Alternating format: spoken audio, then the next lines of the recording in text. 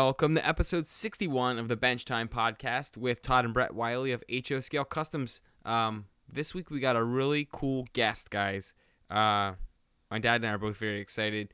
Before we start our interview, we want to thank our one new patron this week who will remain unnamed, and you know who you are. Thank you very much for becoming a new patron to our show. We did do our patron questions of the week this week. They are kind of sprinkled in throughout the interview because we put them up a little late for asking for it. But anyways, we did get our Patreon questions in. So if you guys want to become a patron of the show, you can head on over to patreon.com/HO Scale Customs, and you'll get access to some really cool stuff, and you'll be able to put some questions into the show like our patrons did this week. Also, this weekend, we're going to be starting a new piece of content that we're going to be working with because of our patrons. We're going to be getting some different types of products, different scenery, you name it, a whole bunch of different things that are new, things that we want to try, and reviewing them, showing you guys how we work with them, and doing product reviews like we used to do, but a lot more of them and a lot better products. So that's all being supported by our patrons, and they have some input on what we're going to be reviewing, and we're going to be picking up some new stuff as it comes out to review with you guys. So that's new kits, new products, new paint stuff, new scenery things, everything, you name it, anything with modeling, we're going to be working with it. So if you want to become a part of that, you can head on over to patreon.com/HO Scale Customs. But you're sick of hearing about that. Let's go into our interview.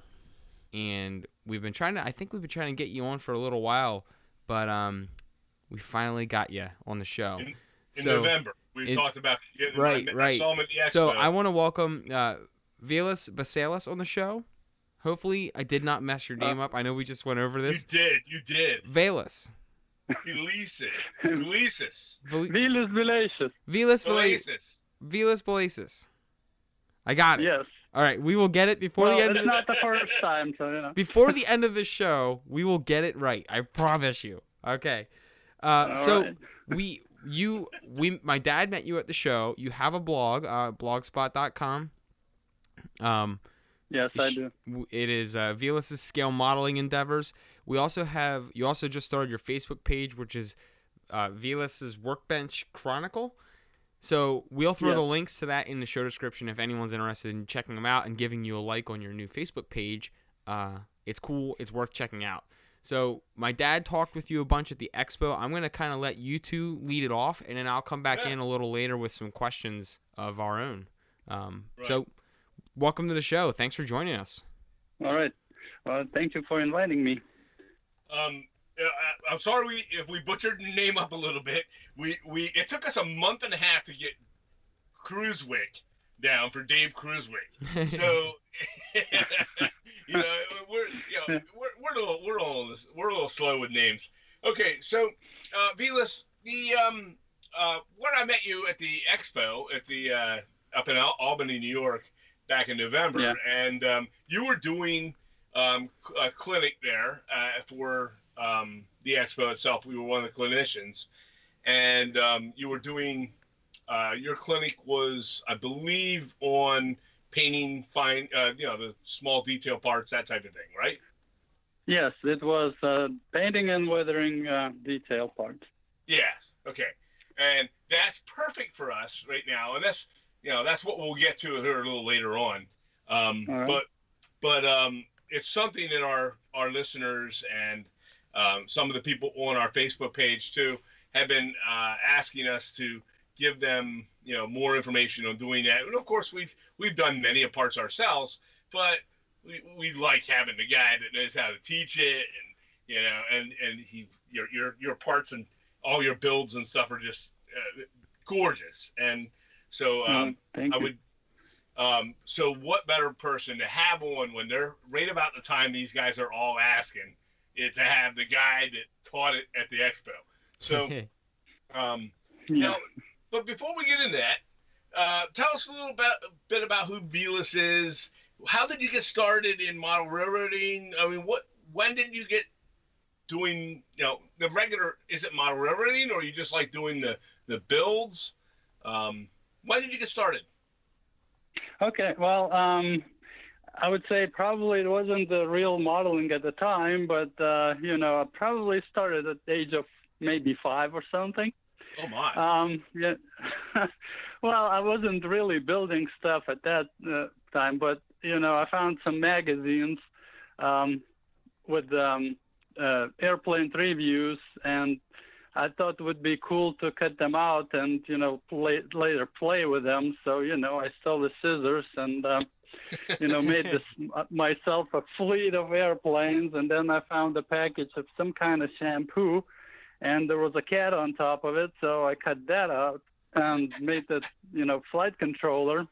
Yeah. So that's earliest memory I have of doing something. More real modeling started like in probably 4th grade. I joined this youth club, but it wasn't train modeling or anything like this. We built free flight airplanes. Oh, wow. At that time. And then about in the 6th grade, we got a new classmate who was into scale paper models. There used to be this one Polish publication that you could subscribe to, and you would get this book basically with flat patterns. And you cut them out and build something like an airplane, a boat. They had rockets, tanks, and things like that. Right. So I got into that for a little bit, and then, well, the trains actually were more like in the background all this time. It was transportation for us. We would go to visit some relatives, go on a train, and then, I used to go with my grandfather, just to watch the trains, go to the train station. There was an overpass, and would get on an overpass and watch the trains go past.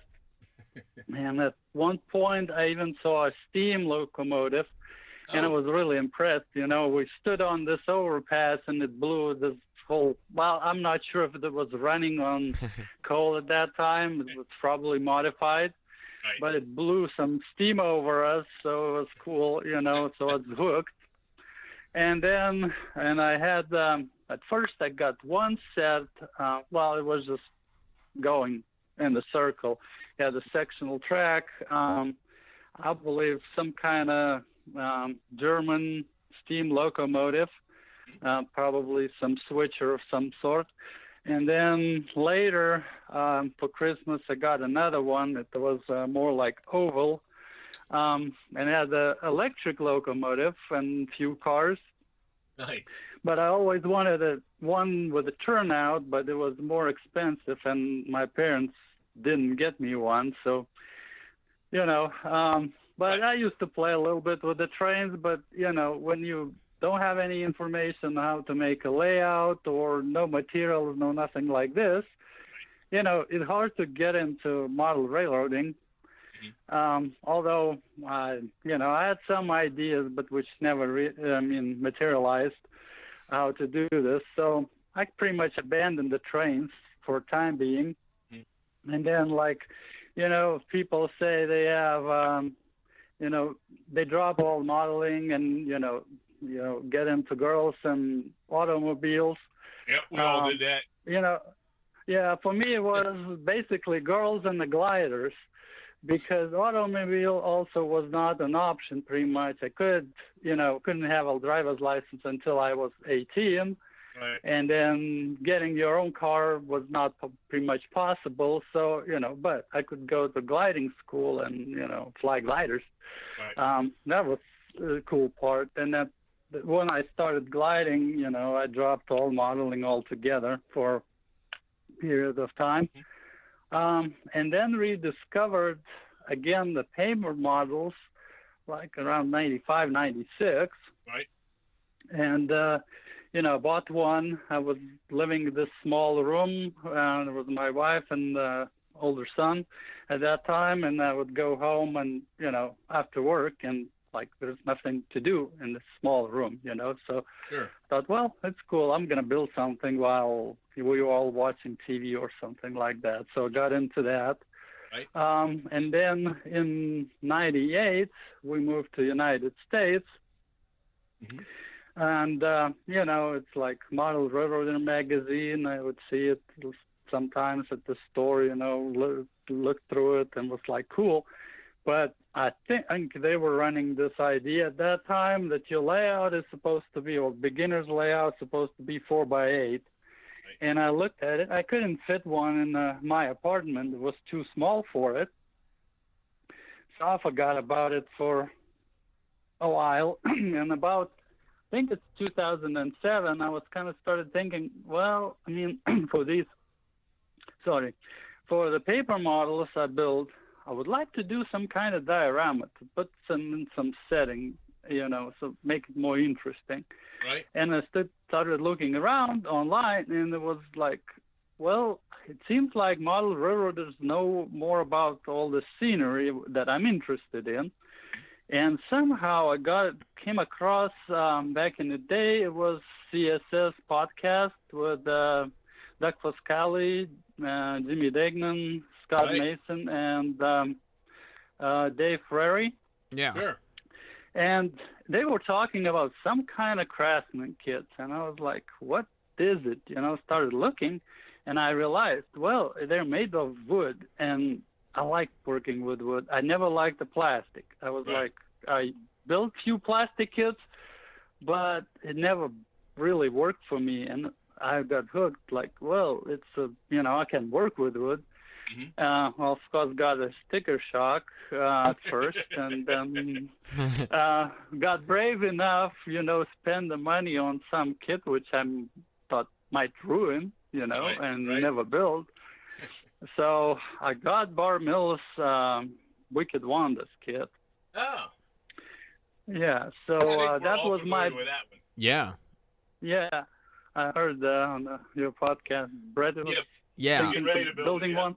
Yeah, I'm in the Yeah. middle of a couple kits, and that's the next up on deck for me. So that was your first Craftsman kit? The first one I actually started, but probably wasn't the first I finished. Okay. At that time, I think Doug used to run these contests. Mhm. So you buy a kit for like he does now, spend $50 and you get a free kit. Sure. But he used to run a contest where you could win like $50 gift certificate, So Oh, yes. I've won one of those. you won though? Yeah, he did All one right. on Instagram about 3 years ago, and I won one of those. So, yeah, I'm very familiar Oh. with those contests. Yeah, so I bought this, one of his kit, which is still sitting on a shelf, and it's free kit, and I was back then I was under this German influence more like. Mhm. I still like the German style of building stations, depots, and such. So Right. I turned it into what was that? Hans and Greta's. Yeah, the House of Hansel and Gretel. What is it? Greta? Well, not the house of Hans and Gretel, but it's a pub, pretty much, German pub. Okay. Made a this timber kind of Yeah. frame building. With a European-style looking- roof. Yes, well, I didn't change the roof line or anything. Just made it red, so it kind of resembles a little bit this tile type of roof, but it was red tar paper. So made this, entered the contest. I think I took the last place though.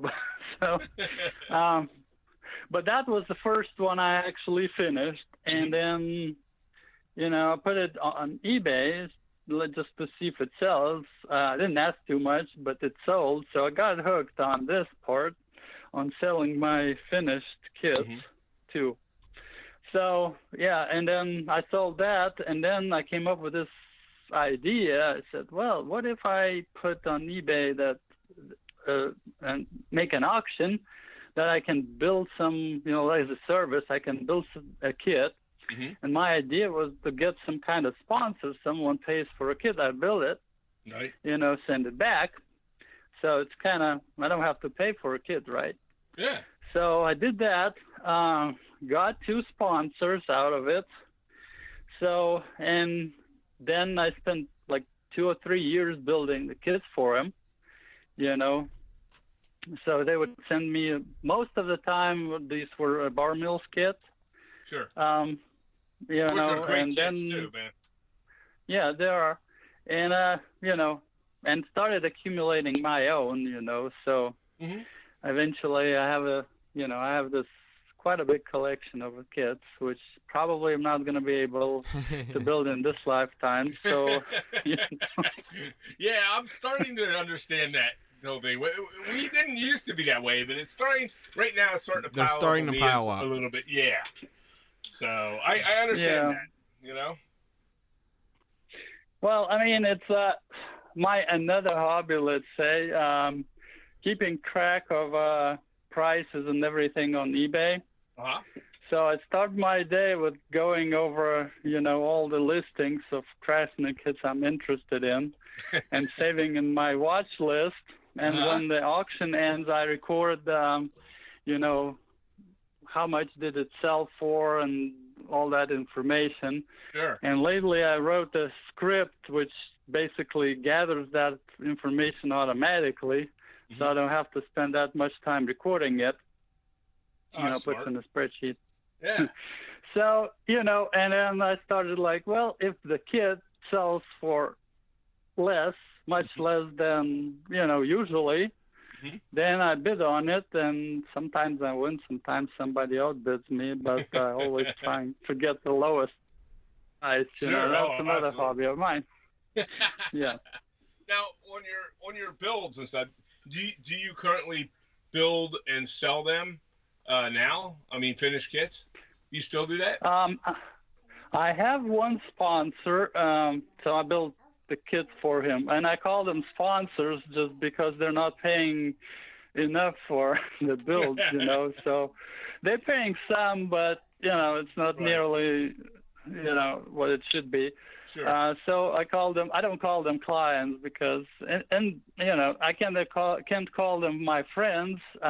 So I found this word sponsor, and I'm thinking, well, that fits kind of.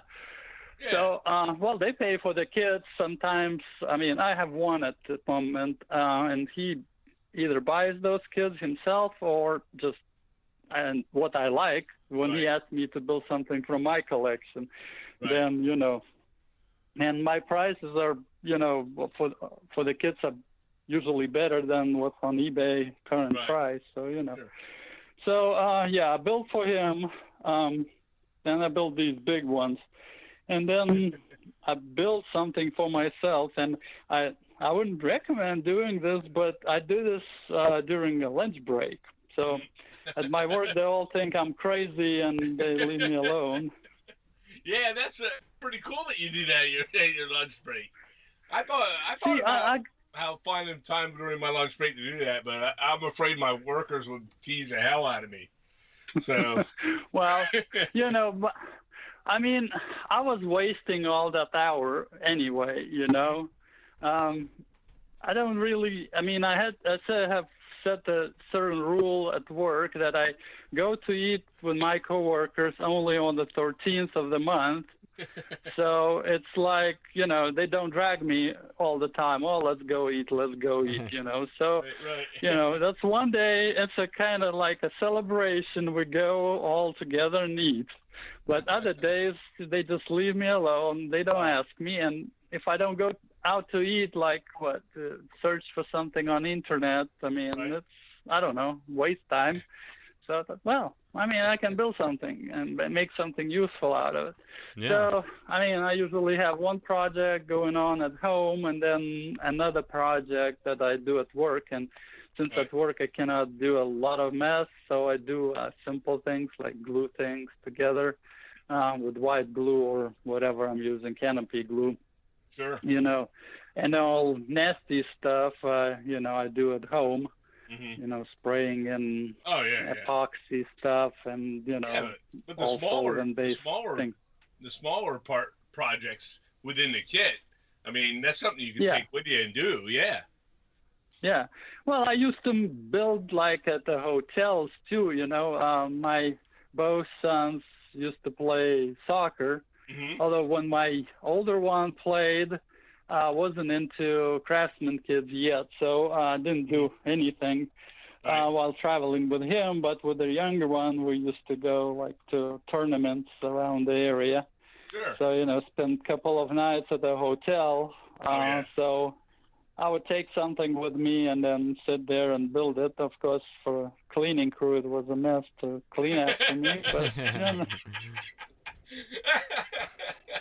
Oh man, that's funny. They're No. probably Yeah. they're wondering what happened in that hotel room. There's scraps of wood and paper everywhere. yeah, that's right. Now, of all the kits you built, which one do you think you enjoyed the most? I would say the number one is Fine Scale Miniatures Skinner's Row. Oh That's- yeah. Oh yeah, My- that's a crazy one. All-time favorite kit. I mean, it's like I thought.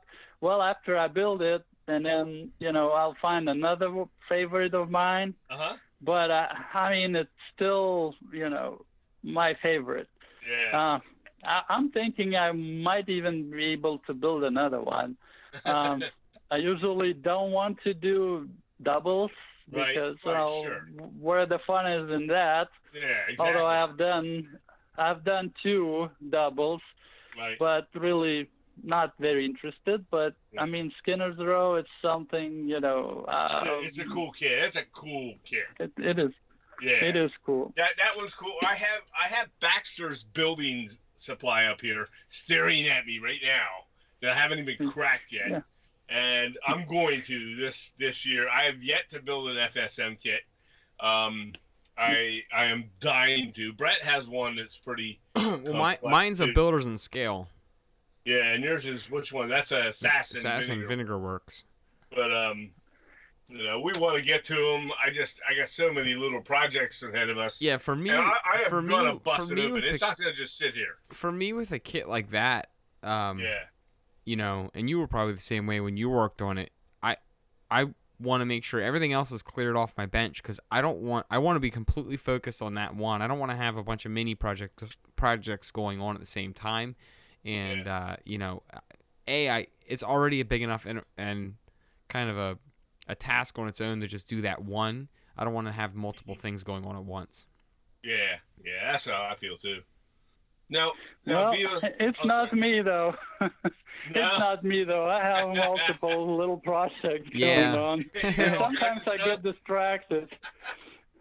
Well, one of the things that you have, Vilas, is you have this really cool blog, and I found it a bunch of years ago. I found your blog. I was working on a Fosco model kits that was, and it was a huge help.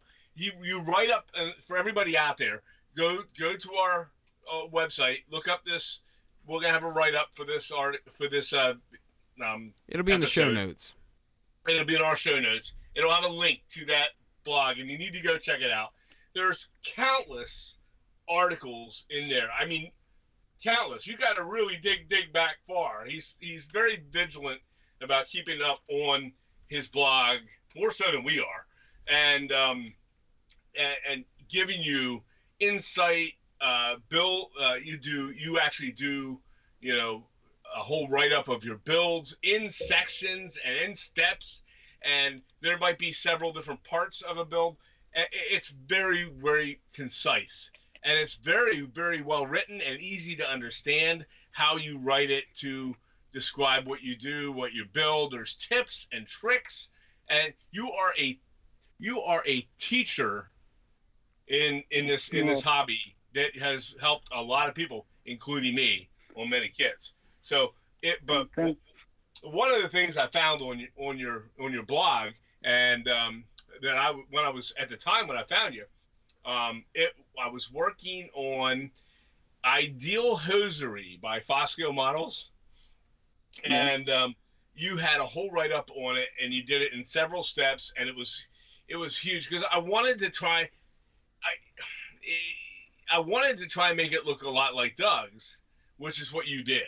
And a lot of the models that I've built, I tend to, including the last one I just did, this this apartment complex, this Cameron Street Apartments. And I tend to build them like they're supposed to, but then I always alter a bunch of stuff, and I didn't want to do that with this one. But I wanted to make it look a lot like Doug's, but I wasn't sure how he got some of his the way, Doug's a great modeler. We know how he is. And I wanted to try and make it look like that because it was something that I knew would fit our city. And you had an article on it, and on that Ideal Hosiery that made it exactly like Doug built it. I mean, there were some slight variances to it, but it was built to spec, and it was like, this is perfect. But not only that, you explained every part of it and how you went about it, and the photography that you supplied for it was huge for me as well, especially that one side wall where you have it takes up the whole wall with what the heck is it? the whole wall sign. Yeah, the whole wall sign, and you faded it, and I was like, I gotta do that, and your photography for it was great, and I actually pulled it off, but I wouldn't have been able to do that had it not been for your blog. And it turned out to be an awesome model. But the blog is just full of stuff. And so how long have you been doing the blog itself? I've been doing the blog since 2011, I think. And, to begin with, it wasn't that, unselfish beginning of it. Again, I was trying to get the sponsors more like it at that time, just to display my stuff and get somebody. Actually, right. The current one I got through probably the blog as well. Well, at least blog helped in some way, So, but I think he tried buying. What was that? I think Ideal Hosiery was the one he thought of buying. Okay. Bidding on eBay, and I always include, link to my blog. So he got on it and then contacted me, and he asked me about the thickness of vase, and he's very particular about it. He wants everything to be like half an inch, so he can cut a hole in his layout and just drop it in. Sure. So, and mine was, I think it was built on 1 inch thick base.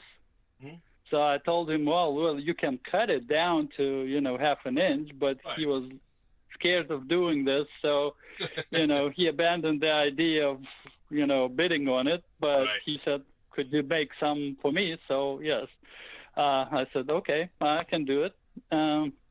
But the beginnings weren't like, well, I'm going to help the community. It was like, I'll do it for myself. But then, I thought, well, maybe I should post some tips as well, put this and that, write more about it. And as time went, it became something a little bit different, but, And that's what you did. You helped the community. I mean, you helped me, obviously, and, for my story, but and when other people check this out, they're going to understand.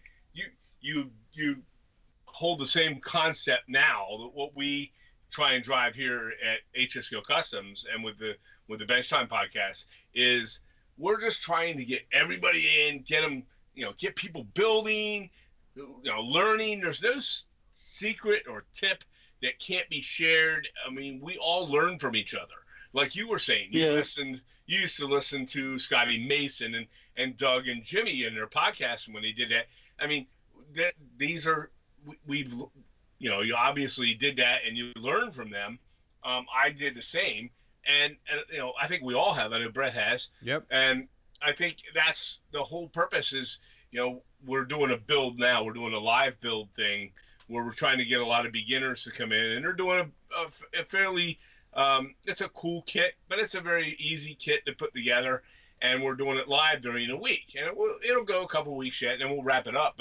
But our objective was to try and draw new people into the hobby, teach them some of the basics that we know and what we can help them out with, and let them go from there and see if they can get them hooked. And that's what your blog does, man. I mean, when I read it, it became so simple and easy to do to understand. Yeah. Oh well. thanks. I mean, if it at least helped one person, I'm glad. I'm just hoping maybe it helped a few more. But I've got some people writing me sometimes. Putting comments, but usually not many people comment on the blog itself. I think that's about to change. Hopefully. Yeah, I think I have a funny feeling you're going to see some traffic here. I think the one thing that and I'll kind of agree with him on this point is the one thing that's it almost seems like it's thankless at times. Yeah. But I do know that with a site like yours and a site like ours, for every one comment you get where someone says, "Hey, that was pretty helpful and that worked out and I learned from this," there's probably 10 or 20 other people that actually did learn from it that just didn't comment or they didn't say anything. So I noticed once we started to talk to more and more people as we learned and met more people in the hobby, it was like that. So it seems like you're kind of in the dark just writing your stuff, and then it usually there's, for every one that does come forward and say, "Hey, that helped out a lot," there's usually a few more that just never say anything.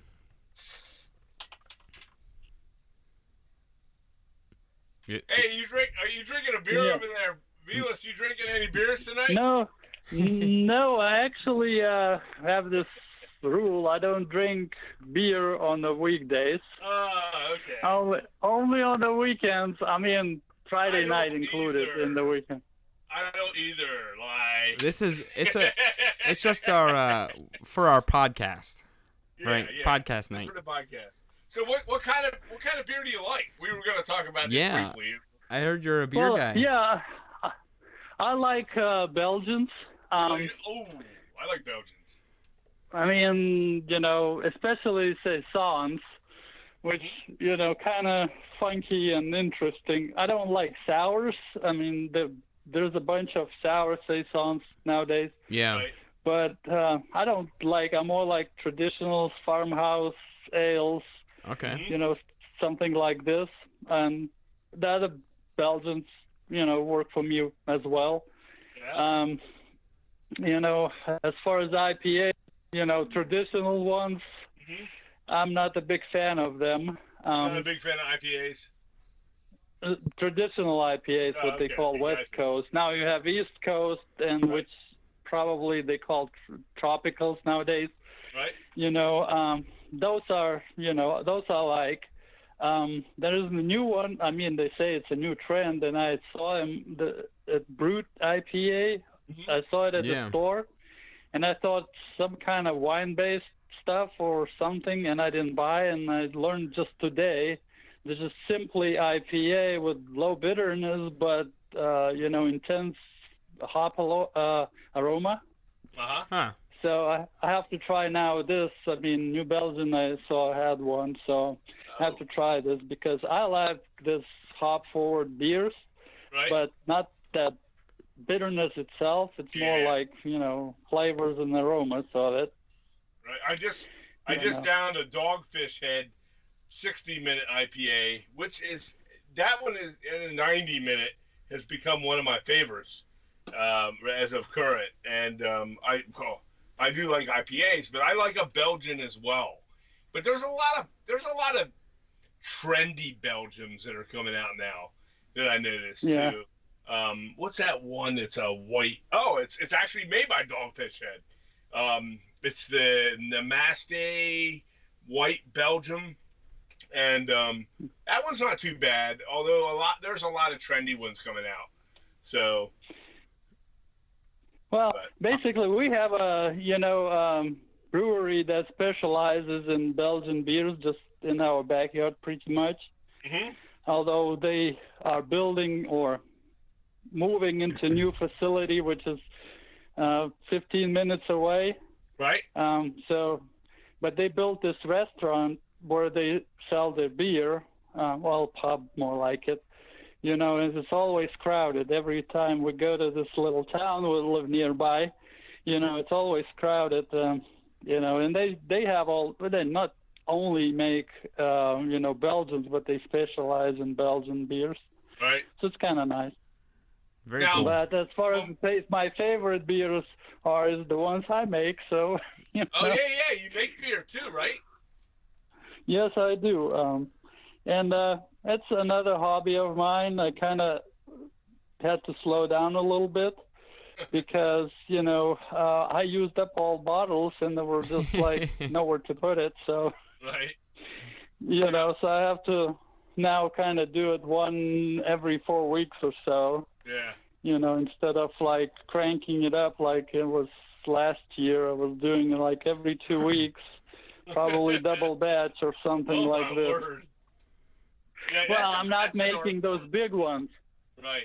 Well, yeah, it is art form. I mean, I'm not making the big batches like people usually do. They do 5 gallons, and you end Yeah. up with 48 bottles.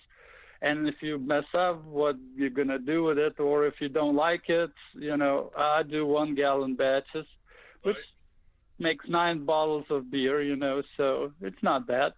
You can't tell we like our beer, but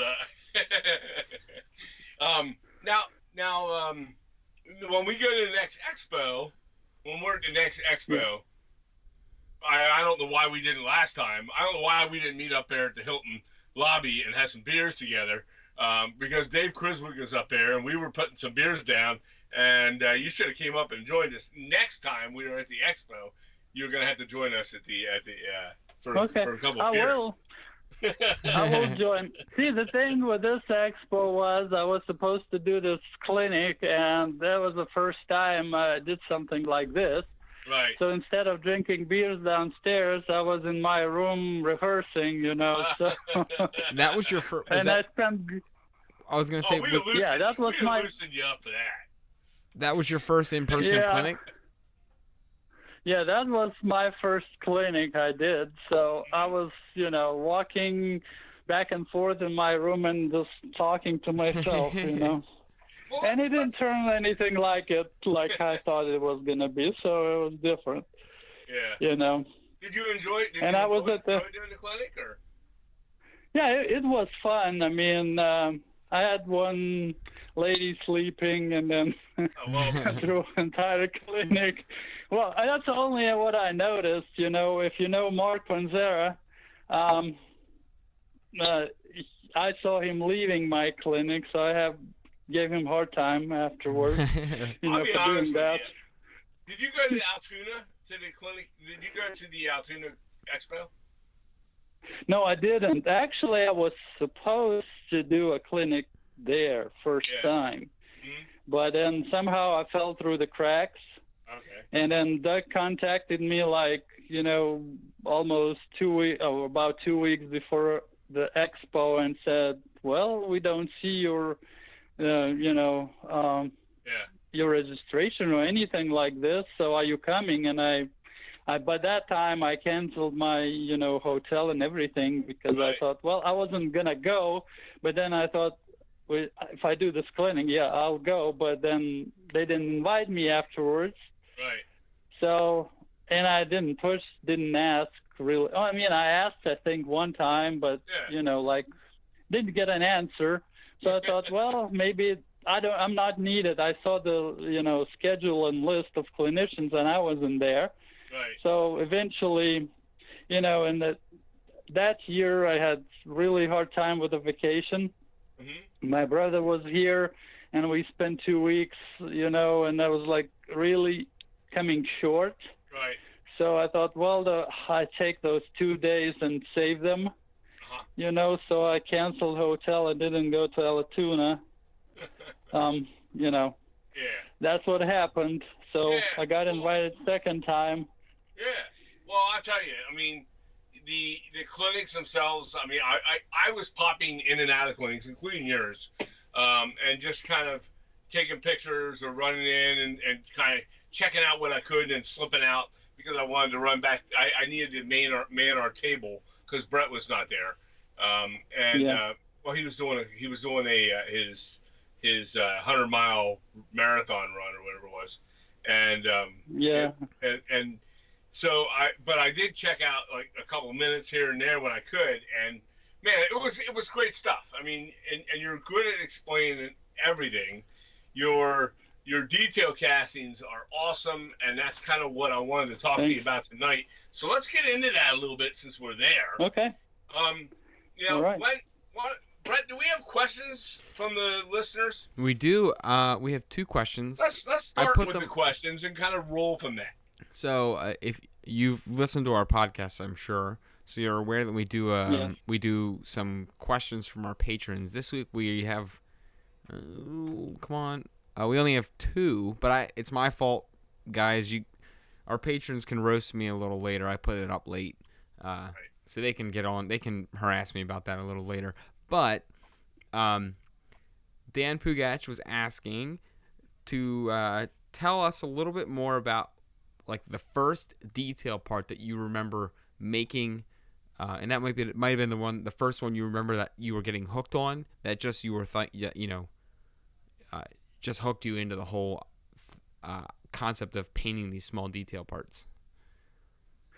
Well, I don't remember which ones hooked me into it, but I remember the first ones I did, and I did pretty good job as far as I remember. And I have a picture. I even showed it at the clinic. These were castings like 2, barrels from Bar Mills kit. And I spent probably nearly 2 hours or so on them, just painting, detailing them. And afterwards I thought, well, this thing is not sustainable. I cannot do this. I have to come up with something or find other ways of doing it, because 2 hours on 2 barrels. For some barrels, yeah. It's just, yeah, I mean, if you open up FSM kit, it's just like tons of castings, especially the older ones. The return on the return on your time for them would take you forever to get a single kit done. Yeah, but those barrels are very memorable. I mean, I think I did a great job on them, doing it for the first time, but they got stuck in my head. Yeah. Okay. Now, real quick before we take another question, you mentioned barrels, and I've done many castings, but there's a couple I struggle with, and I had some that turned out great. I'm pretty good with crates; they're pretty easy. Okay, but the steak barrels, the wooden steak barrels with the bands around them, I am awful with those things. I mean, no matter what, it just never turned out for me. I don't know if it's. Is there a trick to it? How do you do a steak barrel? Well, I mean, I start like I do all wood, basically, all castings that represent wood. Okay. I just take a can of Rust-Oleum khaki, spray paint, and I prepare the castings, clean them up, toss them into rubbing alcohol, let them sit for like 20 minutes or so, or sometimes for days if I, don't get around spraying them. But then, take them out, let them dry, and then stick to this blue tape. I have these cardboard pieces from, mail packages. I cut the strips, and they're just a little bit wider than the 1.4-inch blue tape, masking tape. I stick the castings on it, and go outside and spray them. I used to spray with the automotive primer, but it's, for some reason, sometimes it starts acting up and gives you this orange peel look. And try looking up online, and they say like possibly humidity is the reason. I couldn't figure out why and when it does it. Sometimes it just goes and does it and pretty much ruins the casting, so then you have to get the mineral spirits and wash them and all that mess. So I switched to Rust-Oleum khaki, camouflage khaki paint, and it failed me once over the years, did this orange thing, peel thing again, but that just once. With that automotive primer, it would just happen, very often. Right. Then after I spray paint them, usually, both sides, I guess. As I told on during my cleaning, I have a CDO, which is OCD in alphabetical order. So I spraying, all sides, even the bottom of the barrel. Right. And the thing is, I probably, if I stick it down, upside, like it's supposed to go vertically, then nobody sees the bottom. But maybe sometimes you want to put the barrel on the side anyway. Right. So I just, Sure. I don't decide ahead of time what I'm gonna do with it, how it's gonna go. So I print off, everything, And then you have the option even the either bottom. way. Yeah. So I do this, and then after it cures, at least until the next day or so, I take, I have Gamelin dry pigments, raw umber. Right. I brush that on, and then take probably the same paintbrush and dab rubbing alcohol on it, and leave it to dry. Probably until the next day. I'm not in the rush when I'm doing these things. I have other things to do to build. So next day I come and take Vallejo fresh flesh. What is that? The name of it? Let me find it. Okay, flat flesh. It's not a 70955. The number of it. Okay. And I dry brush it. All these castings that represent wood. So I got this, let's say for the barrel, I got this wooden color, right? Mm-hmm. Now, then I do the bands. Now the bands, if they're wider, there's some castings that have them sticking out a little bit. So I take Vallejo paints and squeeze like two of them. One of them is light rust, another is dark rust. Okay. Kind of mix them together a little bit, have different variations of the color, Sure. which probably doesn't matter that much, but They're bands. in Sure. the end, but I do this and paint the bands. If the bands are narrow or That's they where I had flat, the problem. I had the Well, problem because they're then- narrow. then I cheat. I take a Sharpie, Okay. fine point Sharpie, brown one. Mhm. Yeah, it just says fine brown. Sure. And I use that to paint those bands, Oh, right? yeah, that's a good So- idea. Yeah. So I use this, and then I let it dry. Vallejo is, I don't know. To me, it never dries all the way. Yeah. You get a little bit of rubbing alcohol on it, and it comes off. Mm-hmm. It seems like. Yep. Maybe I'm doing something wrong. I'm not sure, but so I still wait for a day, because the next step I use AK Interactive stuff, and I don't want to attack this Vallejo paint and get all this removed or messed up. Right. So I use usually what is that, light rust wash, Okay. enamel wash, AK Interactive. Or at some point, for something happened to my wash, it kind of all gummed up.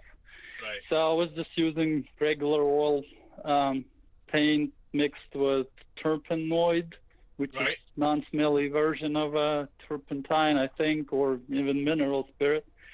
You make a wash and then, let it run a little bit. It creates this bleeding rust around the bends. Oh, nice. And then let it dry. And then next thing I do, I have this metal pigment from AK Interactive, Mm-hmm. although you can say it's just a pencil lead, pretty much. Okay. But it's already ground, so, it says dark steel Oh, yeah. on it, dark steel pigment. So I go and, whatever I have a, small brush, sometimes I have these. Someone told me at the clinic what these things were. Mm-hmm. It seems like rolled paper with fine point. And I forgot what the purpose of them, and I have no idea why did I have them, but they seems like do the job too. You just dab that sharp point in pigment and just rub onto the bands, and they turn, you have this metal color. And you can stop at that point if you're satisfied with the, newer look. Right. But then you can take this AK Interactive Track Wash and go with that over the bands, and it kind of creates this older looking, metal, rusted metal. Okay. And then that's pretty much it. The other thing you could possibly do, and I used to do it, if you want to have some texture to that, rust texture, you could dab, some pigments on it, rust pigments. Right.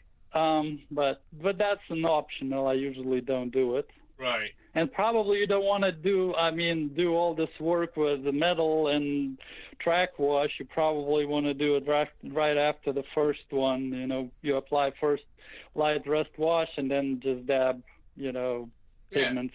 Yeah. But that's kind of, finicky work because those bands so narrow, and I'm not sure if you can see that texture that very well at this scale. Yeah, when it's that small like that, yeah. Yeah, O scale, I see the point, but for HO, you probably, if you want to do this, do on something larger metal piece, like a vent or something like this, but not the barrel bands. Right. Yeah, barrel bands I think are one of the tougher things because as I'm going around, it seems like I think I'm going all the way around it and then getting it on, and then I'll look and it looks like I kind of went off base a little bit or off the edge of hair, and it's just I get so frustrated. Then I go up and I touch it up, and then I get some back on the band, and then I gotta go back into the band. It was becoming a pain in my butt. But if you use the washes kind of blend a little bit those edges. Okay. Right. So if you make a mistake, it's not so obvious after you use the wash. I got the washes, and I never even thought to use that. That's a good idea. Is that the light rust wash? Yeah, light rust wash and a track wash. Okay, and I don't have track wash, but I do have the light rust wash. I'm gonna hey, we're getting a track wash, Brett. Yep. But I'm looking for it. That's huge. So what you're doing basically is with these barrels is you're doing what we've talked about many times on our show, and other modelers have as well. Is doing that. It's a layering process like anything else. Yes. Yeah. Well, that's great. Yeah. Now, Brett, do we have any more questions? We do. We have one, and it's kind of a question. It's kind of just a joke as well. It is from Lynn, and he's saying that he's just saying, do you drink a lot of? You must not be able to drink a lot of coffee or a ton of caffeine when you're painting those tiny little parts. He was wondering if your focus or your shaky hands might get affected by that. And I would be the same way. I know once I have too much coffee, my dexterity is affected a little bit. So, well, it's a funny story though. One time, I was building this paper scale boat, and it had a lot of tiny details. That's probably somewhere in the middle of 2000s or so, and yes, that coffee really affects how can you handle the parts. So I actually quit drinking coffee until the lunch break. Until the after lunch break. Okay. Right. So I would go to work until lunch, and during lunch break I would build this model, then go make myself a cup of coffee and then drink coffee, because I could not do anything because my hands were so shaky that I could not handle. So, for this stuff, I paint when I get home. So that's probably what 5, 6, 7 hours after I had my last cup of coffee, so that doesn't really affect me, that much. Right. So I Now, don't see a big problem with it. Now, when you're doing castings, let's get on the castings here, because that seems to be what a lot of people are asking. Now, on your general castings, I'm sure it's a lot. I'm guessing it's a lot of the same process. You're taking it and putting the castings after you clean them up onto the tape, and taking them and spray painting them in a safe environment where obviously you don't want to inhale spray paints. And then you let them.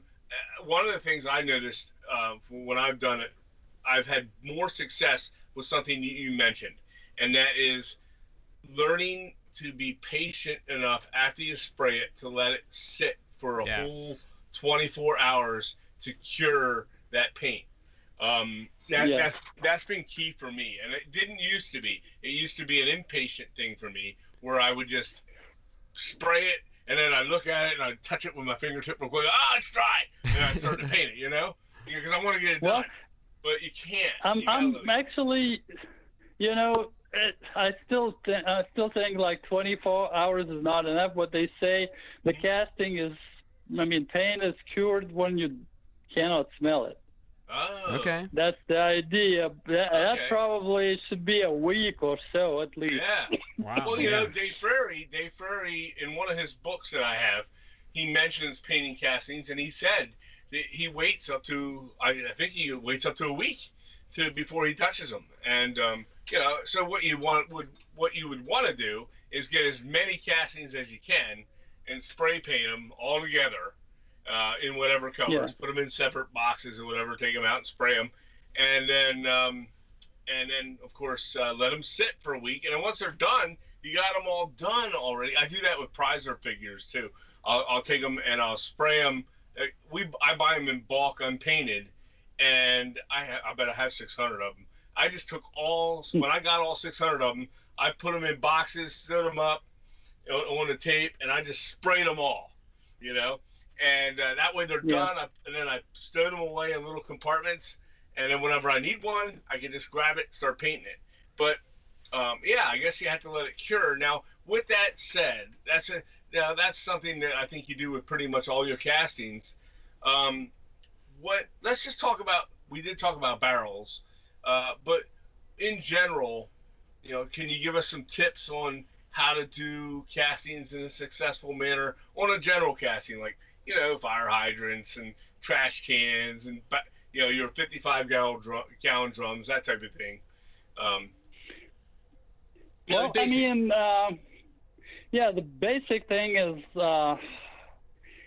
after I spray paint them, that all go through the same process of cleaning up and spray painting.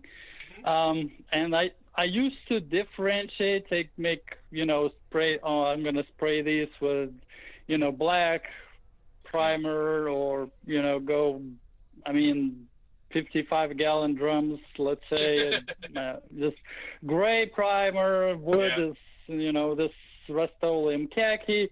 But then I started spraying everything with the same, Rust-Oleum khaki. No difference. It doesn't matter if it's going to be black. The only time I use white, if I want to make, 55-gallon drums and make bands, like, white with some red or something. Right. Or if I want them to paint yellow, that's when I spray white, because the yellow, if you spray with khaki, then you can put 10 coats over it. It's still not going to be covered. Although it gets this weathered look if you don't completely cover. Right. So it's not too bad, but still you have to at least put 3 coats of yellow to get somewhere, That's something that looks like, yellow 55-gallon drum. Otherwise, it kind of looks messy to begin with. Right. So that's, one time when I use white. And if I have stacks of things with shadows and such, I still, even if it's not wood, I would use this Gamblin pigment. and same dab, rubbing alcohol just to get the shadows. I mean, you're not going to be able to paint everything, get into all these nooks and crannies anyway Right. with the paintbrush. Mm-hmm.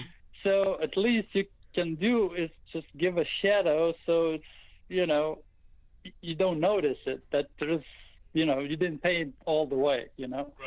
So I do this. I don't do this to single, 55-gallon drums because Right. it's like you can paint it all over, all the way. Sure. And after I do this, if I want, well, I usually want, rust spots on 55-gallon drums. I take this hot scrubber, right, the blue stuff, Scotch-Brite, something like this, peel a piece of it, dab in Vallejo rust paint, Right. and then just, dab on the 55-gallon drum Yeah. to get those, rust spots. I tend not to use a sponge because sponge is kind of too uniform, I think. But, I dab those, and then for the most other castings, like the last step, I usually take AK Interactive streaking grime, which I like the color of it. I don't use it for streaking, although it can be used. Mm-hmm. But I just kind of dilute it a little bit and applies it as a wash. Right. Yeah, otherwise over it might overpower your paint. Because, yeah, if you use it straight from the bottle, the paint you put on is probably going to be lost anyway. Yeah. It's going to be all brown. Right. So when you dilute it, you get this, lighter wash. And, well, you possibly can make it yourself, similar, take some earth colors, raw umber, mix it with, oil paint, mix it with, mineral spirits or something and do that. Right. I just happen to have this bottle of, streaking grime that I like using, and I love apply. AK. My God, we love AK Yeah. stuff. Well, I was one of the first people, actually, when they came out, starting using AK stuff. Oh, wow. But I kind of, stopped following exactly what they're doing with new stuff. Yeah. So I'm rediscovering a lot of their products. And besides AK Interactive, there's, another company is Ammo by Mig Jimenez. Mm-hmm. Yeah, he founded this AK Interactive, someone else, and then the latest split.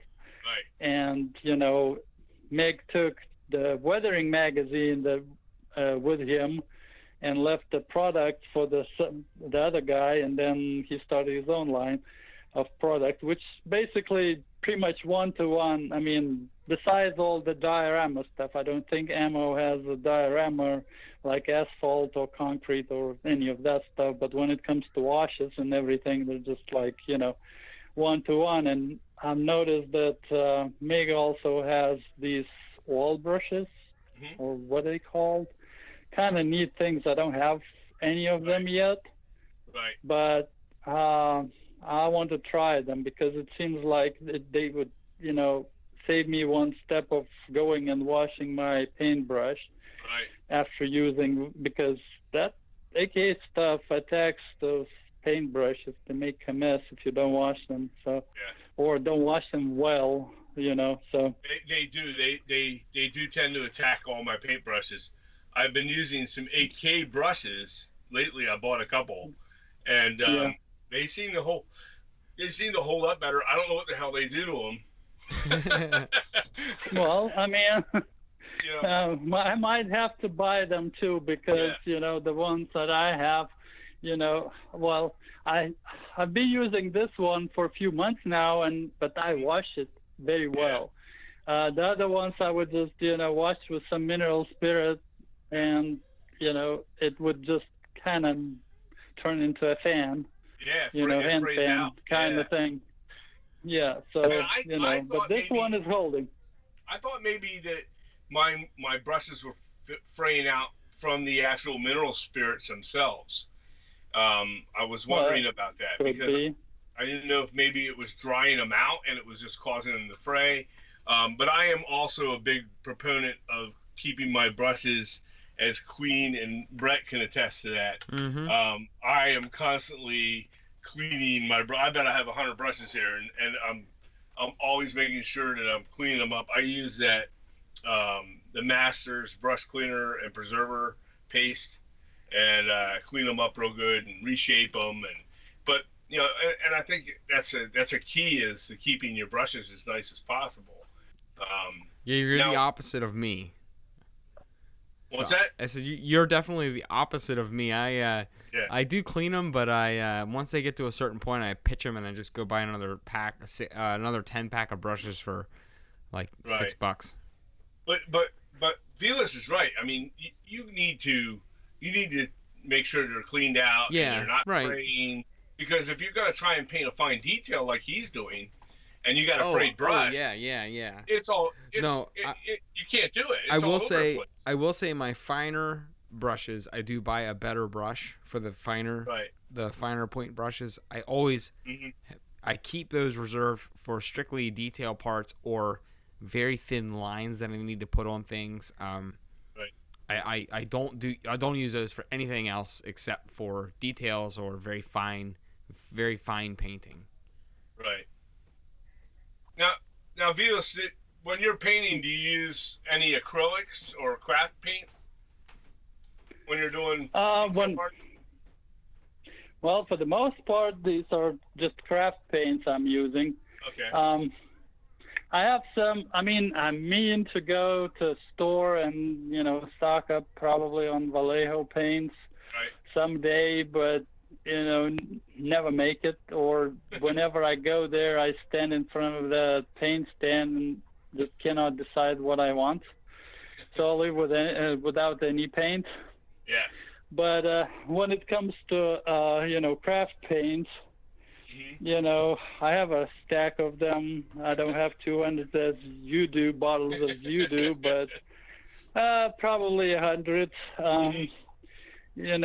So, and I really like some of them. I mean, I have this one red that is kind of old and getting kind of all bad. I mean, dried up. But I mean, it has a lot of pigment in it, so pretty much one coat covers everything. Yeah. And I don't want to switch to any Vallejo or anything for red. I just love this paint. It's Isn't a it funny craft how you paint, find but certain ones? I'm sorry. Go ahead. how I find a good one, Mhm. I don't know. I just try them, and then if I Yeah. like, and some certain colors I really like, Mhm. so I don't want to change at this point, and to Vallejo. Although after you weather, use that streaking grime over it. Yeah. Probably any other red would look the same. Right. But I have my likes, and I Right, like this sure. paint, and I'm using it. I have few bottles of Vallejo, and I use them, but I don't have the right colors. Yeah. Someone recommended which ones to buy, and for example, I bought this green, and I cannot use it. I mean, it's deep green, but I don't know. I don't like the color of that green. Right. So, it's just there. Sure. Now when it's funny how we all find certain paints from certain brands that work better than others, and we make them our favorites. You were mentioning earlier on priming yours with the camouflage khaki by Rust-Oleum, and Yes. and I have 2 cans of that up here now. I've used that many times, and I've actually learned to use that, I think, from something you wrote it somewhere that I've read, and that's when I started doing it, and it was great. I use it on most all my castings. When I was at the store, I thought, oh, you know what? I'm gonna be smart, and I'm also gonna buy the Rust-Oleum camouflage black, because it's in ultra flat. And I thought, that'd be great. I have nightmares with the nozzles on the black cans. I don't know what the hell they make the black out of. I never have a problem with the khaki. Khaki works through for me every time. But the black ones, they're not. Did you ever get the nozzles clogged up? Yeah, I get clogged up, but I have a bag of spare nozzles, that I use, and probably when you think of it, it's probably is a better idea to get the spares from, graffiti artist store and use those instead of the original ones. Yeah. If you get the right ones, because, what you want is a wide pattern and reduced pressure. So this way you don't shoot a lot of paint over the castings and, cover the details. Sure. But, I use the original one, and that clogs up, and I grab a, spare one, put it on, then use that until that clogs up, and then, something like this, then, Yeah, the black is the worst. It's the worst for me. And I'll only spray for a couple seconds in real quick, short bursts. And I try and do it short and far enough away as I can get a nice spray, like you were saying, but I don't want to overdo it. But next thing I know, I got black paint dribbling down the can, down the side of my hand. Now I'm pissed. And but I think the black only works during the summer months when it's warm. I think in the winter it's too liquid or something. It doesn't dry on time. I used to spray, wires and such, like, make, those lamp holders, go and spray them with black, since, Sure. I do them in black. Right, me too. And then, this black spray paint kind of just gets in these bubbles, or, and creates those wider areas, dries up, and you have this bad looking, lamp holder. Yeah. So I kind of stopped doing that.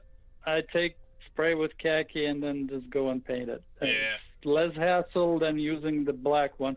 And I use just black for, tar paper. I spray it, my tar paper with that black. Yep. And it works great for that. Yeah. It covers very well. I've used it for tar paper as well, and that's but now I'm just to the point where I won't even pick it up. I won't even pick up the black anymore. I just grab khaki. I'm using khaki. Now I do buy black, but I've been buying the black made by, I have it right here actually. Valspar makes a black flat. It's called Color Radiance, and I've had good luck with that. I have a bunch of that. Do you? Yeah. That's good stuff. I've had real good luck with that. But the others, like I said, and I otherwise I love the camouflage khaki color. And the nice thing is it works well with anything, especially wood objects, because it already gives you a base wood. And rusty rail castings. I'm sure you've done a lot of rusty rail castings. I know that he has a lot of wood type cabinets and things like that. Have you done rusty rail castings? I actually haven't. Okay. I probably once a month I get on his website and start putting stuff in my basket and end up like, changing my mind. And I'm like, well, I want this and I want this and I want this, and then just put, the basket grows and grows, and then I have to throw out something, and then end up like, I'll do it next time. Yeah. Yeah. I've done that with many sites. Yep. I mean, if you do like, something that has more wood, bigger things like barns, like he has some barns and little buildings, you may want to, get few other wood paints Right. and paint individual boards Sure, using those paints just Mhm. to get the variation. For the clinic, I did a Tichy outhouse.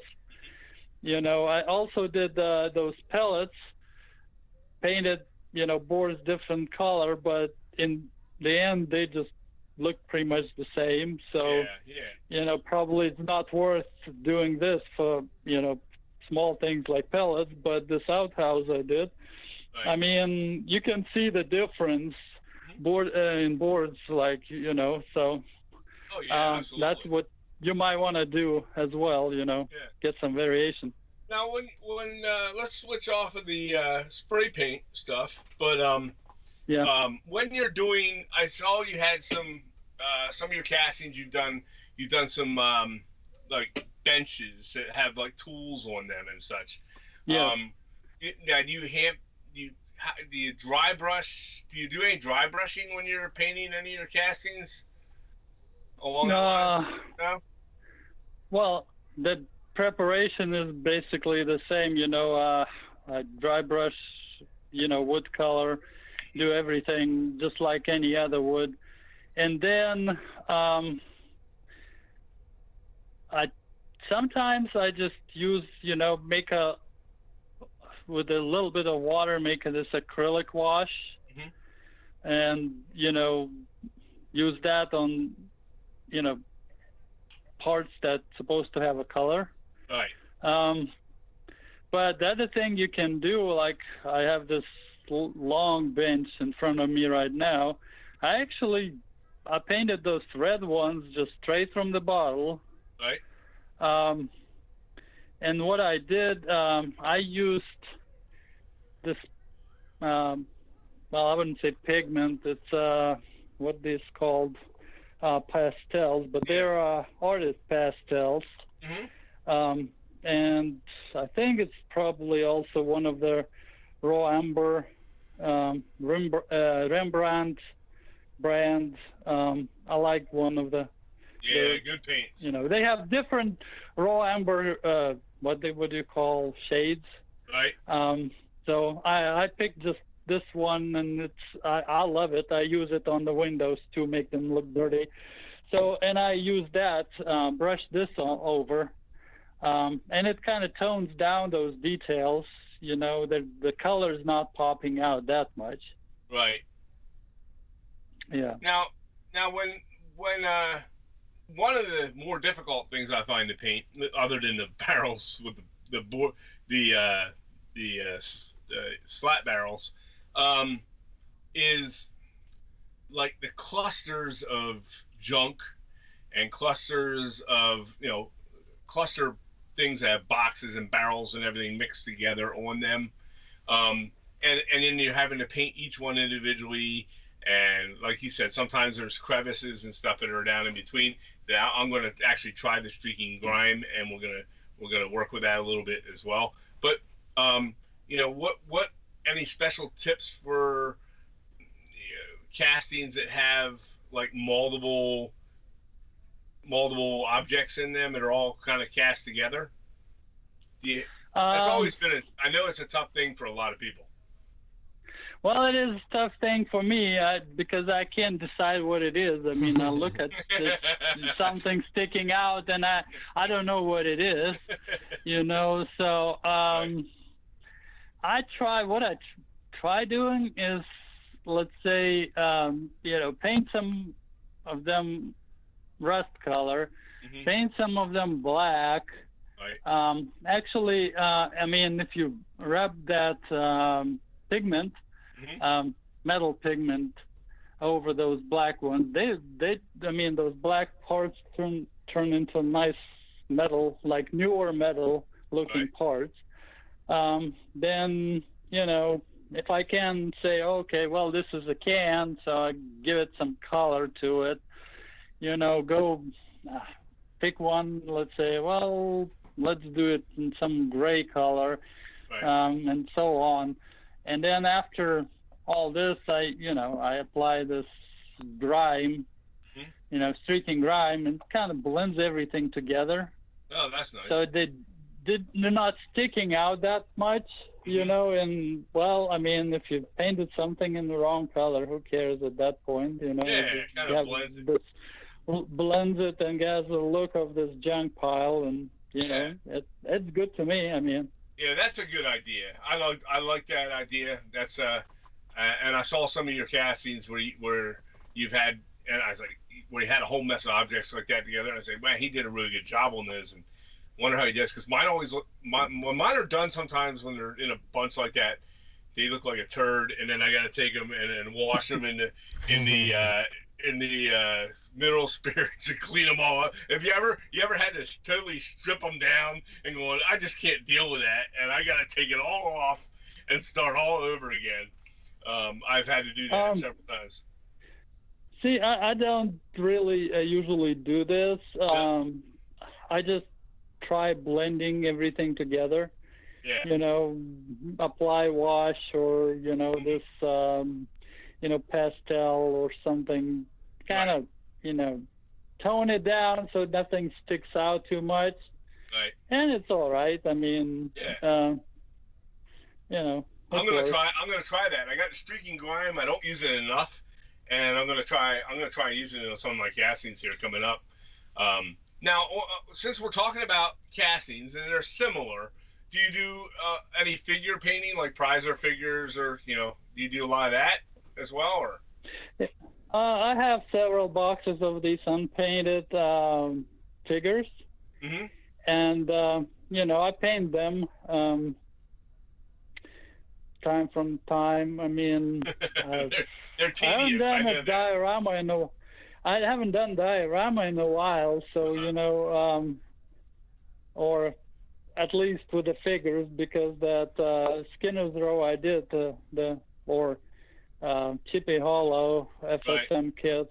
These were for the sponsor, so I didn't do any figures for him. So you know, it's been a while since I did something for me with the figures. Right. But yes, I paint them. And sometimes, you know, someone had a question asking about kit bashing the figures.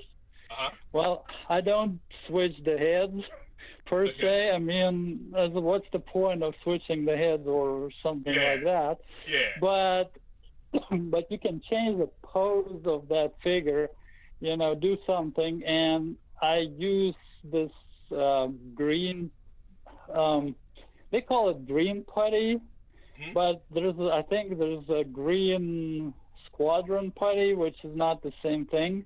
Okay. This comes in strips like yellow and blue, and you cut the piece and mix together. It's like epoxy, I think. And I use those to, you know, kind of make a little ball, and then let's say I want to move arm in a different position, so cut it off and then use a ball of this, kind of, you know, put the hand where I want it, position it, let it dry, then go and, you know, carve this around so it looks smooth and nice, and then I paint it. So sometimes I do this. So you kind of sculpt, you'll sculpt like an arm. You'll sculpt like an arm into a different position. Well, I'll just cut off the arm and then use that putty just to move that arm, and then you know, carve the missing part. I mean, which would be a gap if you just left like this, you know. So that it acts as this green putty acts as a filler, you know, and then I just smooth it out so it looks kind of natural. You know, so the guy has for example, arm down, I want arm up, so I just raise his arm and then, you know, carve around, make it fit, look natural, you know. So, you know, sometimes I do that. If I can't find, you know, a figure that kind of fits my needs. Right. Yeah, so I do that.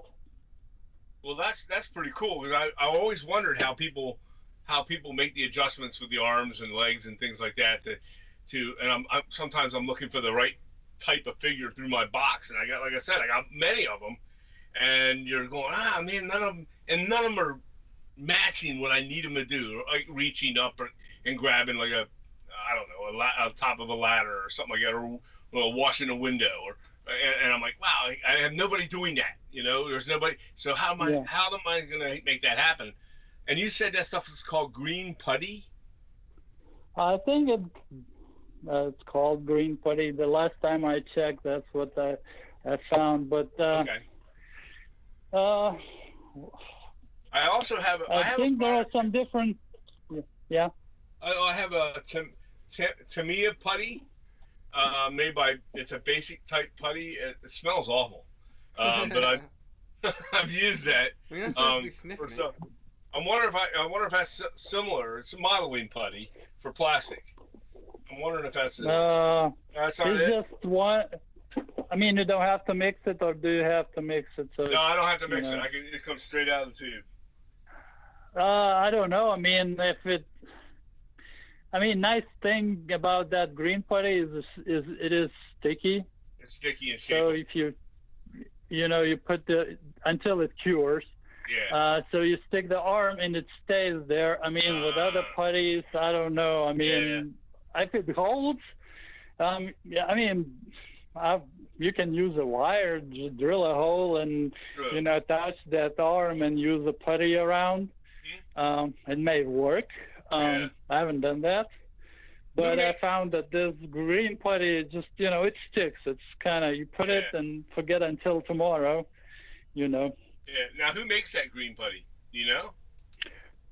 I know. I don't know, but I mean, if you look online, I'm pretty sure you're gonna find a lot of it. Right. I'll have to do that. I mean, those people who paint the figures and such, they just, war gamers, they use quite a bit of it. Sure. But what I found, like nowadays they sell them in 36-inch rolls, usually, and that roll is pretty expensive in my opinion. Right. So I found on eBay someone cuts that stuff to smaller parts, like 6 inches or so, and it's much more affordable. Right. Because if you are a gamer, you might use all 36 inches. Right. But for us, it's it still goes bad. I mean, over the time it gets hard and you cannot use it. So you don't want to waste it. 6 inches is plenty. Yeah. Okay. Cool. I'm gonna have to look into that. That's for sure. And maybe we'll put a link up for it as well, for if we can find it. Now, as far as when you're painting, if you're painting figures, when you're all done and you get, their pants one color and their shirts one color, and you get all their flesh on and their hair and all that jazz, when I'm painting them. And I actually did a video on doing them one night live. I'm gonna actually produce a video on painting those. But now, when you paint them, do you use anything to dull them down, to try and kind of take some of the brighter colors that are clothing down? Do you dry? I don't use that much. I mean, I try using those duller colors to begin with. Sure. Yeah. Me too. I usually spray paint with the dull coat, just to take this sheen off. Sure. Because some paints may produce it. Yep. But that's pretty much it. I mean to learn to paint figures properly, but never get around doing it. Yeah, and I don't know who teaches that. Where do you learn that? Because now there's some people on, and we talked about this on the show before. How about it, Brett? Yeah. There's people on Instagram that that's all they do, and a lot of them are, I would say, in the Far East area. And you'll find that it's real popular there.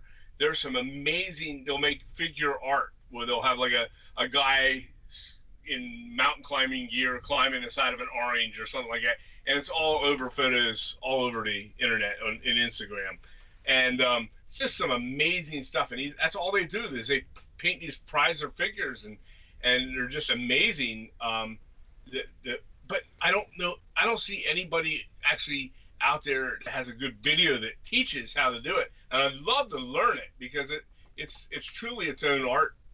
With it, it's a niche within a niche of our hobby, you know, which is pretty cool. Well, I mean, you can always look up, wargaming stuff. Right, Mhm. right. I mean, they probably have that.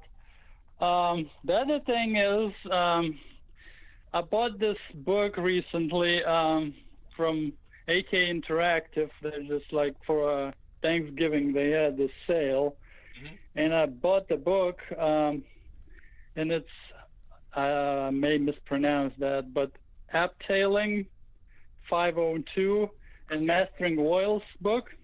Okay. And they say it's like for military vehicles, and they have a lot of information on, washes and how to use oils and such.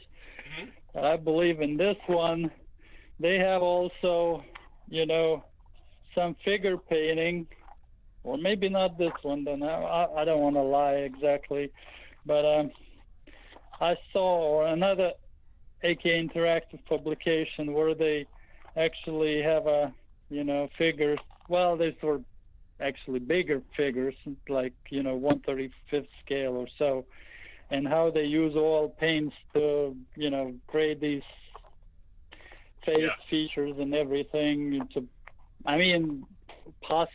is possible to use that, and I might try sometime, using oils to create whatever shadows or something that is needed to make those figures to look better. I know there is a DVD. I don't know if Scott Mason is still selling his DVDs, but there was one with Dave Ravella on painting figures. Oh. But I suspect it might be on painting larger scale figures. Right. Since Dave Ravella deals with the D scale or something like that. Sure. More. But that's pretty much it. That's only one DVD I know. There's a lot we know, can learn from military milers out there. I mean, military miling is something I've gone to many times and looked at and read. I have the AK Interactive Dioramas FAQ book or fact book. Yeah. And I love that book. I can go to it a million times and read over it, and I still don't learn everything in it. And I had the book. But not just that, just going to some of their groups that are on Facebook and checking out a lot of the military modeling groups that are out there. There's people on there that are always showing stuff and showing you how they do things, and they're sharing techniques. And there's a lot as modelers for us in model railroading that we could actually learn from the military modelers. And I believe they take from us as well, because we have a pretty good following of people that are military modelers. Yeah, from time to time we'll get emails from military modelers about certain things and different.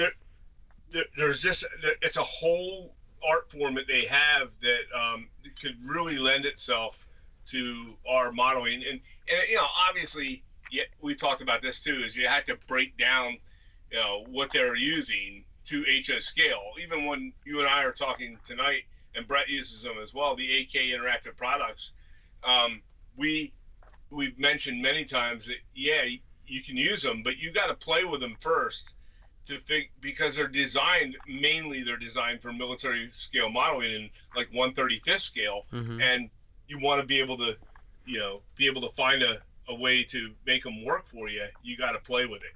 So, but they're truly, some of them are truly fantastic. And some of them are, I have a couple here that I've used once and I'm going, not again. I'm not touching them again. And then you're going, what the hell am I going to do with the jar now? But it's you have to toy with it. But definitely military modeling, books like that. Now you mentioned, I think, was it you this week that I read somewhere on your post about, somebody posted up about where they can find the old Weathering Modeling magazine. Was that you? Yeah, that was me. Yes. Yeah, that was me. I mean, you can buy some of them, but you calculate the shipping from Spain and all that. It comes to pretty good amount of money. Yeah, right. But I found this pocketmags.com. Yep. you go there and you get your electronic version of the magazine. So you can read it on the computer, on the phone, on the tablet. And it's like $6 per issue. Oh, my. And, I mean, some of the, the Weathering magazine issues are not available at this moment in print. They may reprint them. But they have it in the pocket mag. But in the pocket mags, they have all the issues. Yeah. All 25 now or something like this. I'm going to start I used to subscribe. I mean, when you get the subscription, I used to be like $48 for 4 issues, I think, and that included shipping. Right. So it meant, it was more economical. Right. But I was always skeptical about, the magazine itself, because I thought, well, if you cover rust, chipping, and then let's say mud in 3 issues, what else you're going to talk about? Right. So I did not continue my subscription. And when you look at the back issues, for us as railroad modelers, we probably should pick some of the issues, unless you want to just broaden your knowledge about something like Vietnam, for example. They have an entire issue on Vietnam, which, well, I don't find it very useful. I'm not going to do a railroad in Vietnam or something like that. Right. So, but, you just pick and choose some issues, but, some of them are really good. Like, the one I haven't picked up yet is on weathering die-cast models. Mm-hmm. I think that would be very useful, take all the vehicles and weather them, do something like this. Even for detail painting, it doesn't have to be like, they can, let's say, the thrust on drums technique. It wasn't something I found in the magazine, the Weathering magazine, but somebody did this, weathered the vehicle using this hot scrubber. Right. And I thought, well, that's cool. I can use it on the, all drums. Yeah.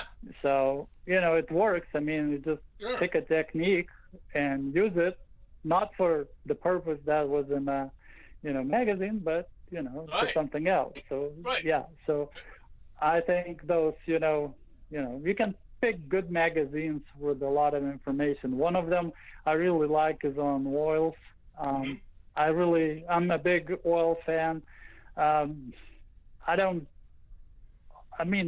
use it, but very rarely. Alcohol and ink wash is something that I don't really like.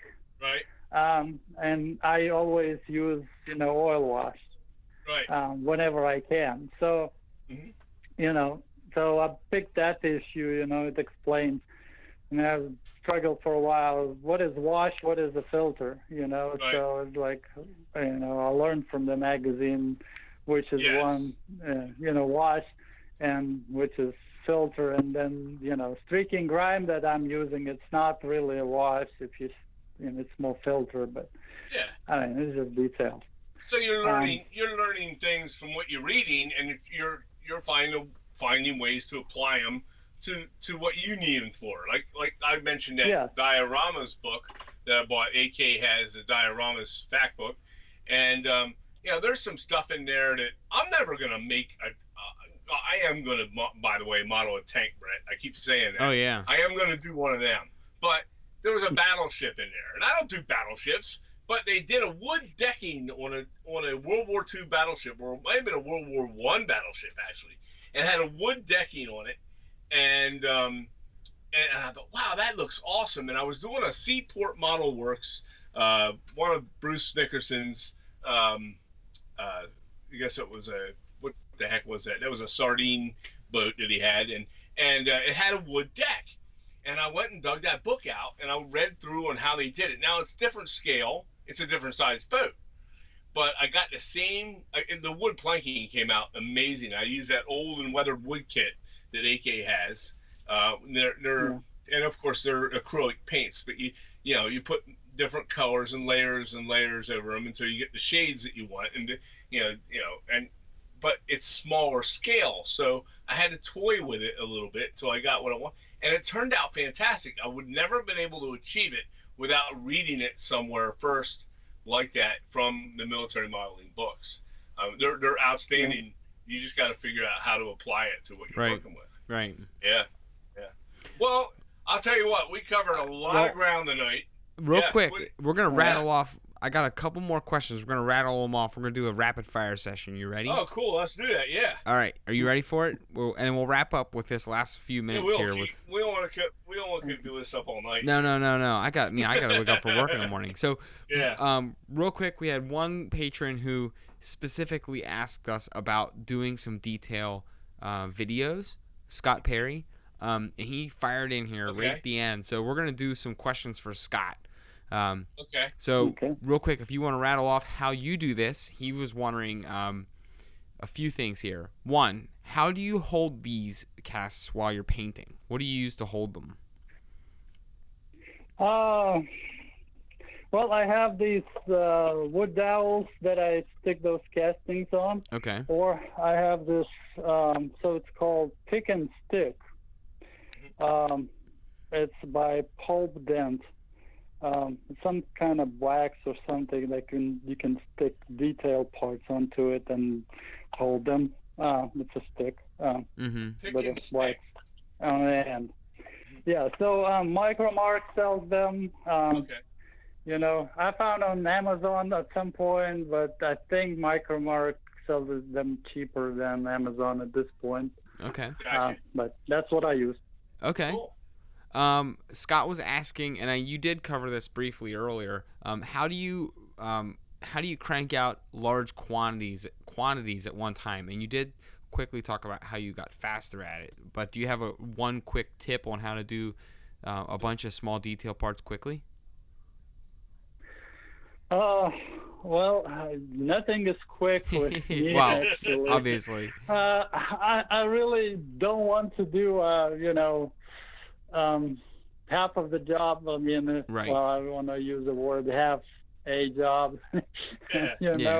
I spend some time on them. I mean, the quickest way is probably, you shoot with this from a can, then do, pigment with this rubbing alcohol, and then dry brush them. And then at this point, they're kind of neutral, color of some sort, earth color. Right. And you probably can leave them like this if you're not interested. If they're somewhere in the background in a pile of some sort, I mean, why not? Right. But then if they're in foreground, you have to put a little bit more work into it. Right. Okay. Yeah. All right. Now, this is actually something I didn't even think about bringing up until Scott asked this, and this will be the last one for the night. But how do you repair or correct damaged or poorly molded castings? I'm sure we've all had them where we get a casting where there's an error or something's wrong with it. What do you do to try to fix it, if you ever have? Well, sometimes I get these really, bad castings. So I use a file, and now I'm trying this new trick with the file. I mean, the older ones, for some castings, they're soft, and, the file gets filled with this metal and doesn't file anymore. It gets clogged. You can probably, it gets clogged. So you probably you can use a chalk, run your file over the chalk first, and then, file your detail castings. Oh, yeah. It doesn't clog as much. Then, well, I mean, that's probably the only thing you can just file off. Yeah. And, I mean, and I use a Dremel tool as well. I mean, I have a set of burrs to get into places, but if it's wood, then you probably want to give some kind of texture. So I use an X-Acto knife and kind of You kind of etch it in. make a cut, etch it in like wood, wood grain or something like that, or use edge of a file as well. You run the edge of it and you kind of etch it in a little bit. So you repair it like that. Yeah. Very cool. I've even had air bubble holes in some of like the plastic castings. Oh yeah. And or resin castings, and I've taken a putty and filled in with them, and then smoothed them over real good, and just of course, when you primer them, they fill in. Yep. Hello. Yeah. Oh, okay. We're here. So that's it. We have any more questions? No, that wraps up our questions, and I wanted to thank you for answering those here at the last minute for us. Yeah. We appreciate you having on the show. We're gonna have to, next time we have you on, maybe we'll talk about some of your structure builds a little more and get into that. I mean, that's something that we're really big into, and you are as well. Before we go, what part of the hobby do you like building or doing the most when you build anything? I mean, is it structures? Is it trains themselves, or? Well, I just do pretty much structures and dioramas. Okay. We built this house with the idea that it was going to have some kind of layout here. But so far, I don't have anything going on. So I just build structures and dioramas and things like that. So, I mean, I like structures. I mean, that's my, favorite part. I mean, I do scenery and, well, I built my own, what's that called? It's a static grass applicator. Mm-hmm. And I really love static grass. That foam doesn't really work for me much. I mean, grass to be grass, so I use that. Scenery is like landscaping. It's just kind of random landscaping, more like it, because you have to think like a Mother Nature. You don't create the patterns. You just have to go random, kind of. Yeah. But it's fun too. I mean. That's cool. So well, you like the whole diorama stuff is. Everything in diorama. Yeah. Yeah, that's cool, and that's what Brett and I are about, and I know many of our listeners are as well. We have a lot of train guys too. Don't get me wrong, but we're not big train guys ourselves. We like them. They're there. They run or operate, but for us, it's the scenery and the structures, mainly the structures. We love structures, and but next time we have you on, I do want to have you on again, because you got some great tips and great ideas, and I think we'll cover a little more on the structure side of things, and get your feel for some of the tips and ideas you have on that, since you built some pretty magnificent ones. And but yeah, that's great. I had a good time. I know when we record next time, we're gonna do it on a Saturday, so that way we can have some beers. And there you go. And we'll get into that again. We'll talk a little bit more on that. But we thank you again for being on the show. And yes, thank you very much. We're glad you took your time this evening. Thanks for having me. All right, that was an awesome episode with Vilas. I hope you guys enjoyed that content on painting, some detail parts, and a little bit of modeling techniques in there. That was an awesome show. I felt like we could have gone on for a long time, and that just means we're going to have to get him on for another show.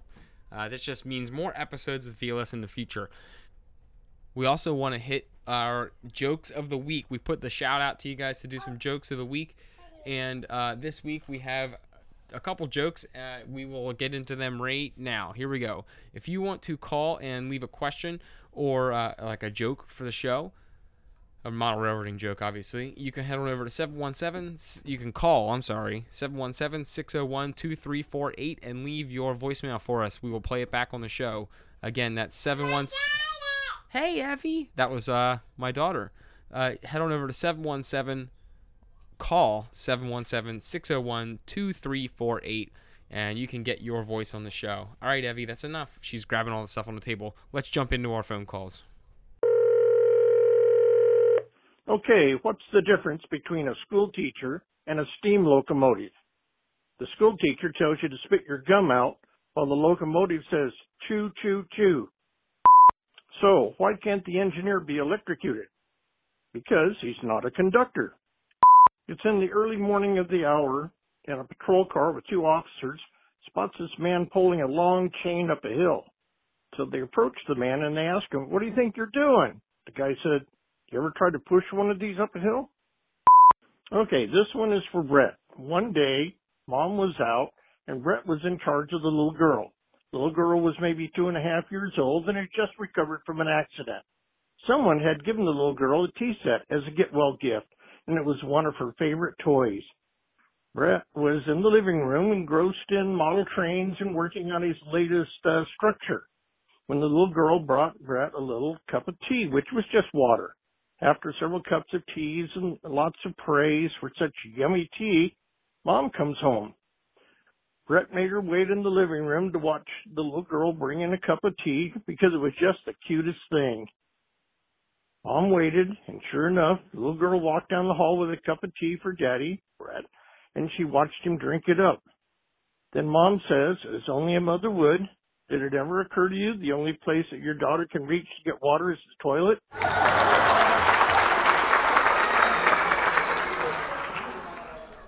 Hey, well, we're going to wrap this one up. You guys know the deal. You can email us anytime you want at podcast@hoscalecustoms.com. You can hit us on our website at hoscalecustoms.com. You can also find us on Facebook. Hit that like button if you haven't already. That way you can get all of our updates and our live videos. We're on Instagram, Twitter, Pinterest, you name it. We're all over the place. You can also make sure you never miss any of our new blog posts that we're putting out or new videos by subscribing to our email newsletter. That's on our website as well. So, hey, we're calling it a night. If you like this episode, make sure you give us a good review on iTunes or Stitcher or whatever you're listening us to on. And we're calling it a night. So, that's it. Have an awesome one, Fine Scale Freaks. Later.